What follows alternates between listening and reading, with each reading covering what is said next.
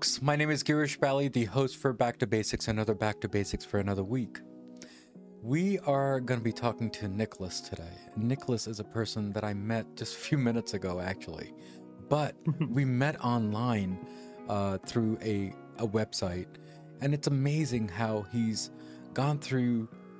Well, you know what? How about this? How about if we bring him on the show and we'll talk about the details about this whole entire show, and I'm very excited about it. That's why I don't want to say anything. So, Nicholas, how are you? And thanks for coming to Back to Basics. I'm doing fantastic. I'm honored to be here. This is really exciting. And that's right. We met online, and that's the beauty of the internet, bringing people together through technology. It's awesome. Yes, absolutely. Absolutely. So before we get into the details of what we're going to talk about, what does Back to Basic mean to you? Back to Basics means to me is... not overcomplicating things. I think in today's age, there's a tendency for us to overthink. There's so many options with option overload. We can choose to do anything at any time, and we can be distracted by anything at any time. So it's healthy and smart to take a step back, reflect on things, and figure out if we can simplify things. I think something else that I've learned recently, that essentialism is a skill. Right? Like taking all of the things in our lives and examining them in a way to say, are all of these things beneficial? Are all of these things a priority? Do all of these things deserve my time? And most of the time, it's not, right? We can actually say, I'm spending so much time doing not the wrong thing, but maybe not the most important thing. Yeah. So taking it back to the basics is focusing on what is most important to us right now. What's the most important next step? Yeah, thank you again, Nicholas, for answering that simple question that I ask every guest of mine. So thank you again for that. And I asked you this question, the same question online, and the answer that I got from you is, if you don't mind, can I read that line for you from what you said? You've said, absolutely, locking in on what you know to be true. That's quite profound. So thank you again for answering that question too at the same time. So, you know, I was reading your profile, and you said that you lived in a car for 3 years, paid off $60,000 debt in 11 months, and failure in business, and then you went from having A to Z course on personal finance, and then now I think you're also an actor. So can you please explain all that? That's like it's like one bit sentence without me breathing. So please explain, if you don't mind, if it is okay with you, because I know it's a very hurtful situation what you've gone through, but people should understand that in hardships, when you go rock bottom, sometimes there must be some trigger and some motivation to get where you are today. So can you explain that? Yeah, absolutely. I think for me, there came this point of obsession. So I went to college. I graduated a year early with the thought in mind that I don't want to come out of college with so much debt. I knew that I was going to a university that was expensive. I went to a private university at the time. I think it was $42,000 or $43,000 a year. I got half of that paid for with scholarships, graduated early, and I still came out with $60,000. I remember looking at the tab my senior year and being like, I can't believe that this is a real number that I'm going to have to deal with. And that's kind of when the story starts of me trying to think of ways, how can I get rid of this massive amount of debt? And slowly the idea was being tossed out there almost as a joke. Like, what if I moved into a car?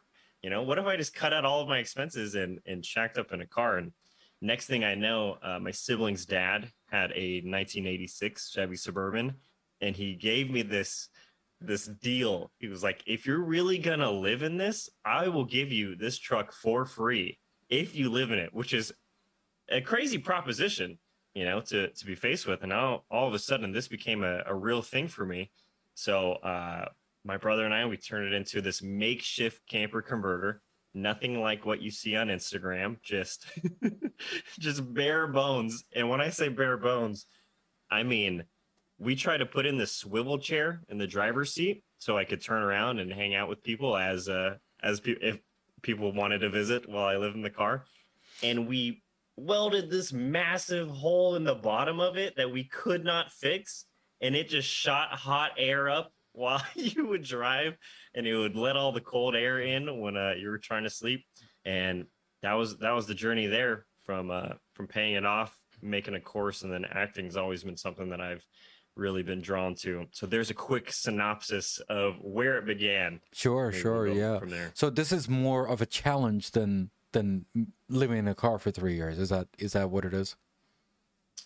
It was it was an incredible challenge in the fact that I didn't know this until I was about 6 months into living in the Suburban. My family was placing bets on how long they thought I would last, and the longest one was 30 days.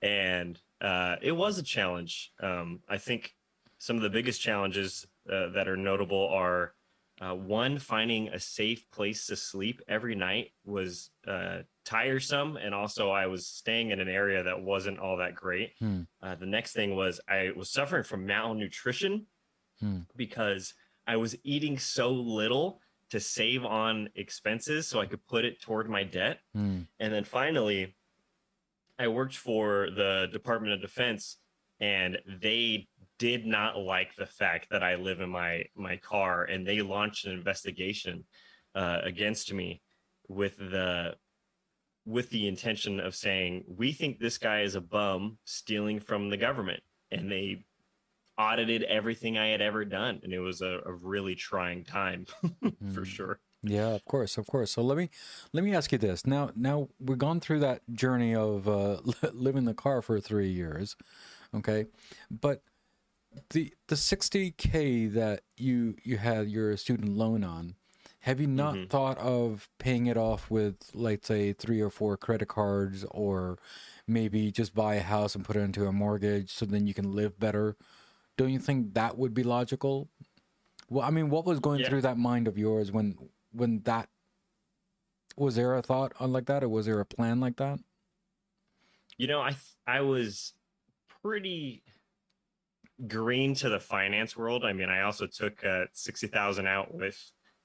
I was at the age where I don't think I understood how much money that really was, and I think there would have been a lot of better ways, or maybe better is not the right word. There's a lot of alternative ways that could have had the same results, but the only thing I knew at the time was work hard and pay it off. Sure. And that's what I did, 60 to 8 hour weeks. But I do think now that I've studied personal finance and that I've learned more about it, I am not against putting debt on a 0% APR credit card if you have the promise to ourselves that we're actually going to pay it off. I think sometimes debt consolidation feels, or even transferring it to a 0% APR feels like, oh yeah, I did something great, but it's like you still have all that debt that you have to pay back. Now it's just in a different place. Of course. So it's definitely would have been a good option for sure. The reason why I'm asking is because I've noticed in the last couple of years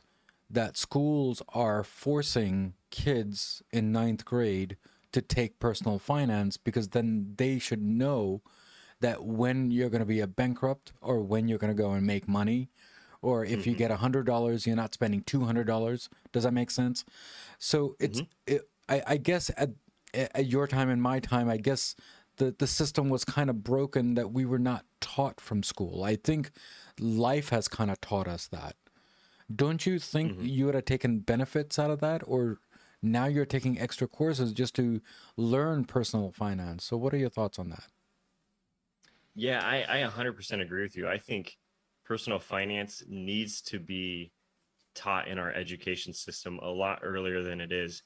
Because when you think about it, even in investing, beyond living below your means, it's the crux of it all, living below your means so you can have some money left over. But even investing, the power of compound growth, if we had high school kids that were able to have their parents open a custodial IRA for them, or even a Roth IRA as soon as they turned 18, that time is so precious to start investing. And I mean, I'm grateful in my story, that I had this terrible experience that was like forcing me to learn. But there's many of us that never do, Right. that never grasp compound growth or grasp the importance of getting in the market early. So I 100% agree that our education system, there would be a lot more well-off people if these things were taught in school. Yeah, absolutely. Thank you again. So, what are the three quick things, if you can just guide us or guide the youngsters nowadays, that what they should be looking for? Obviously, they are already having personal finance from school, but there might be something else that they're missing and that you have gone through. Can you guide any of us with three major points that you should be looking out for, or what plannings you should do? Mm-hmm. Yeah, I think the three big things are, of course, live below your means, like I said. The second thing would be invest early and often. I don't think $5 is a insignificant amount. If you have extra money, be sure to throw it into your investments. And the last thing I would say is check out index funds, low expense index funds. And the reason I would say, or an index fund that follows the S&P 500. And the reason I would say that over any other investment is, of course, you can have tax breaks depending on what account it is. But over all of the history of the S&P 500, the annualized rate of return has been around 10.5% year over year. And that's just incredible. You can't beat that. And the difference between an index fund and the mutual funds, outside of they're both typically performing better than single stock investments, is that index funds are passively managed. So unlike a mutual fund where there's somebody in there making the decisions for us, you can cut a big expense by going into an index fund where it's automatically going to invest to follow an index. And those low fees and those low ratios are what's going to help give you more gain in the long run. I think fees are the killer of good investments. So if I was a young person starting over today, I would, one, budget meticulously, so I ensure that I'm living below my means, tracking all of my expenses. Every time money comes out or anytime money comes in, I better know both. And then I'd be sure to create an account that's going to give you, like a Roth IRA, that's going to give you the tax benefit, especially if you're young. Maxing out a Roth IRA with $6,000 a year is doable and incredibly valuable in the long run. So I think that was about three. I hope. I think that was right at the three. Yes, I think you are. You are. So let me ask you this, and this is people are asking in many different ways, and I'm pretty sure you're not an expert, but you have some idea. So I just want to make it clear for everybody here that he's not an expert, but he has his own opinions too, and everyone should have their own opinions. So let me ask you this. If I save money for my kids and have an IRA for the kids or index, as you mentioned, or anything like that, right? That's more of an asset for the kid. Now, for example, if they go to college and apply for a loan, they're going to have a loan declined, right? So it's a catch-22. So should we save or should we not save because of the loans that we're not going to get then? Interesting. That's a fascinating question. I think there's a couple ways to go about it. I think investing for our kids is always an important thing. Whether there's a couple of accounts that you can invest in, or there's three different types of accounts you can invest in for your kids. I'm not going to remember all of them off the top of my head. Of course. But one of them is mainly just for college funds, like only the money can be put toward a college fund. Another one is it can only be it can be invested in and only the child can spend it when they turn 18. And the last one is we can always just give a gift up to $11 million. So what do I think? I also think that another crux to lie on is try not to take out loans. I think that's been the biggest fault of my personal finance career is had I been smarter and wiser going into college, knowing that there are alternative options outside of getting a loan, I think I would have been better off, 2 or 3 years better off. Yeah. I mean, there's a lot of people that I know that they just paid off their student loan after 20 years. They're There has been people that they paid off in 3 years. There has been people who have been paid off in 10 years.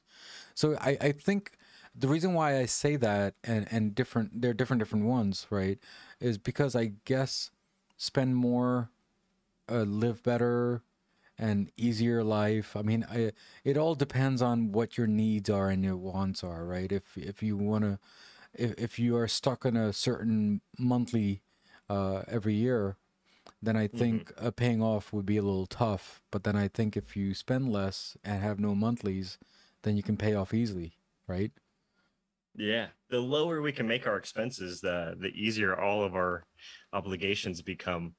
And I think there's something that's getting lost is delayed gratification in our current age of, and it could just be the technology that we consume. We love instant gratification. Sure. But as soon as we are able to differentiate, of course, the wants and the needs, what's actually a luxury and what's actually necessary, things become a lot easier. And in my case, I think now, in retrospect, it's probably too extreme for most, but I proved to myself what I think is a necessity and what actually is were two very different things. I started viewing sleeping inside no longer as like a necessity, but like, this is amazing when I get to. Of course. And I think after I moved out of the burb, I've been able to hold on to that, not essentially minimalism, but the mindset that to have a fulfilling life, I don't need to buy everything that I want. Of course. And I think that's helped. Of course, yeah. So, Nicholas, thank you again for that. Now that you understand the personal finance course, so what are you doing nowadays? And then let's get into acting, if you don't mind. So what type of acting have you gone into, or filmmaking? Explain that, if you don't mind. Absolutely. Yeah. I've done a handful of things. I've been in a few short films. I've made a few short films, and the most consistent work that I get is in digital ads and commercials. I've found that for me, I mean, there's a lot of different ways to approach the film industry, but for me, every set that I'm on where I'm acting, there's only so much control that I can have over the set. And I'm a person that loves creative control. So what I realized is if I'm able to take my own script and get my own friends, that we all have our own equipment, we come together and we make a short film, there's much more power in that than as an actor, and maybe the actors listening can relate to this, of auditioning. Maybe you get the part, sometimes you do. And if you get the part, you can't guarantee that the set you're going on is going to be a healthy, fun set. There's times where it's not. There's times where the leadership is poor. And I think that's been the biggest lesson for me as an actor and as a filmmaker is make your own films, make your own content. It's the best way to hone your craft. And it's the best way to gain, to legitimize, I don't think that's a real word, to make yourself more established in the industry. Of course. We can make any word in this show. I've made plenty of words which makes zero sense, and people, they said, okay, we're adapting that word. So no Let's issues. add that one to the dictionary. It's called Webster. Thank you. So, is there any movies or short movies that you can name that you have been part of that we can take a look at? Yes.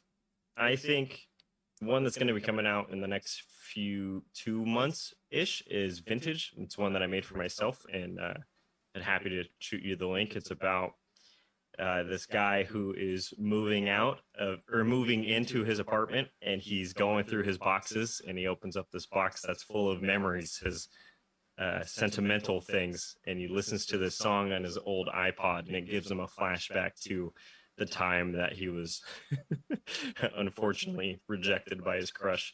And it's a comedy. It's a short film comedy, but that's one that would be one to look out for. Do you have any skin in the game in the acting world, in the entertainment world? No, I guess Nicholas, if I'm gonna say this is the audition for me to be on your show, do let me know, because I have done a lot of stage shows when it comes to dancing and performing back in my young days. So that stage shows are very common for me, and there's no surprise there. And people, for many, many years in New Jersey, people know me when it comes to that. And I've done radio jockey back in my days. So obviously now I have a podcast. So if this is my audition, here's my audition. Maybe I'll send you a script after this. Absolutely. Thank you so awesome. much. So Nicholas, before you leave Back to Basics, explain to us, how is your journey on Back to Basics, and any last words that you have for anyone regarding your journey? What a great question. My journey of Back to Basics is a never-ending pursuit, honestly. And I think something that I've learned and taken with me is that experimentation is a good thing. And for example, I'll give you an example. This may not be the best example in the world, but it's the one I got ready. I've always been curious and fascinated by how in different points of the day we are at different productivity levels. And for some people, they get sluggish in the afternoon, and other people, they're highly productive in the morning, all that sort of deal. And I've tried all these different sleep cycles. I've tried the dual sleep cycle. I've tried, waking up extra early, like they say, and I've tried waking up, at the right time. And what I found is, had I stuck with one that I thought was going to be the best without trying anything else, I would have never learned what my true productive hours were. And the point that I'm making is that if you don't try, if you don't put yourself out there, if you don't do things that are scary, if you don't experiment with what you believe to be the best thing, it's going to be really hard to grow. And the other thing that I would like to say to the audience is, no matter where you're feeling or how you're feeling or where you're at, know that you're loved, know that you do have a purpose in this world, and that your life has value. I think there's times where the rubber hits the road, things are tough, we don't feel our best, and we feed ourselves lies that we're not enough, or we're not valued enough, or nobody cares, but that's not true. So hold on to hope, do big things, do things that scare you, and change the world. Of course. Yeah, Nicholas, thank you again for coming on the show and making this brighter for me, and supporting this small podcast of mine. And it's great that you're here, and learned a lot of things from me, I'll tell you that. So thank you again. I hope others will learn the same way as I did. I'm grateful that you allowed me to come on. This has been a lot of fun. Yeah, awesome. Thank you again, Nicholas, for coming on here, and hopefully you'll come back again. So thank you again. Anytime. So guys, we spoke with Nicholas today, and we talked about the basics of life, actually. We talked about the hardships of what he has gone through. He's talked about the financials of what we should do from his point of view. And it's always good to learn from one another.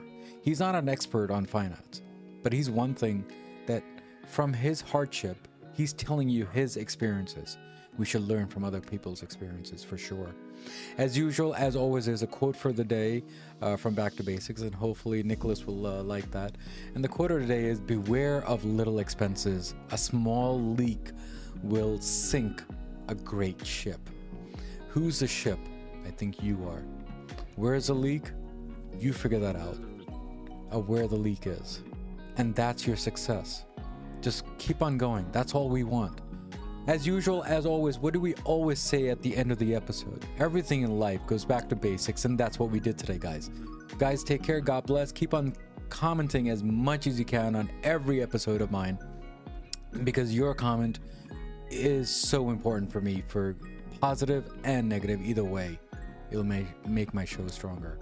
And there are 3 things makes this show a successful: the content, the guest, and definitely the host. Guys, take care, God bless, and I will see you next week. Next week's episode on Back to Basics. Relief from the things that bother them, by doing it, working on it themselves, or working on it in groups, facilitate conversations with groups. So I have been exploring by myself and with colleagues and with friends a lot of different ways in which we can do it ourselves. And I really like the idea of transmitting that experience to people so that other people can also explore, ways to be more of who they are meant to be.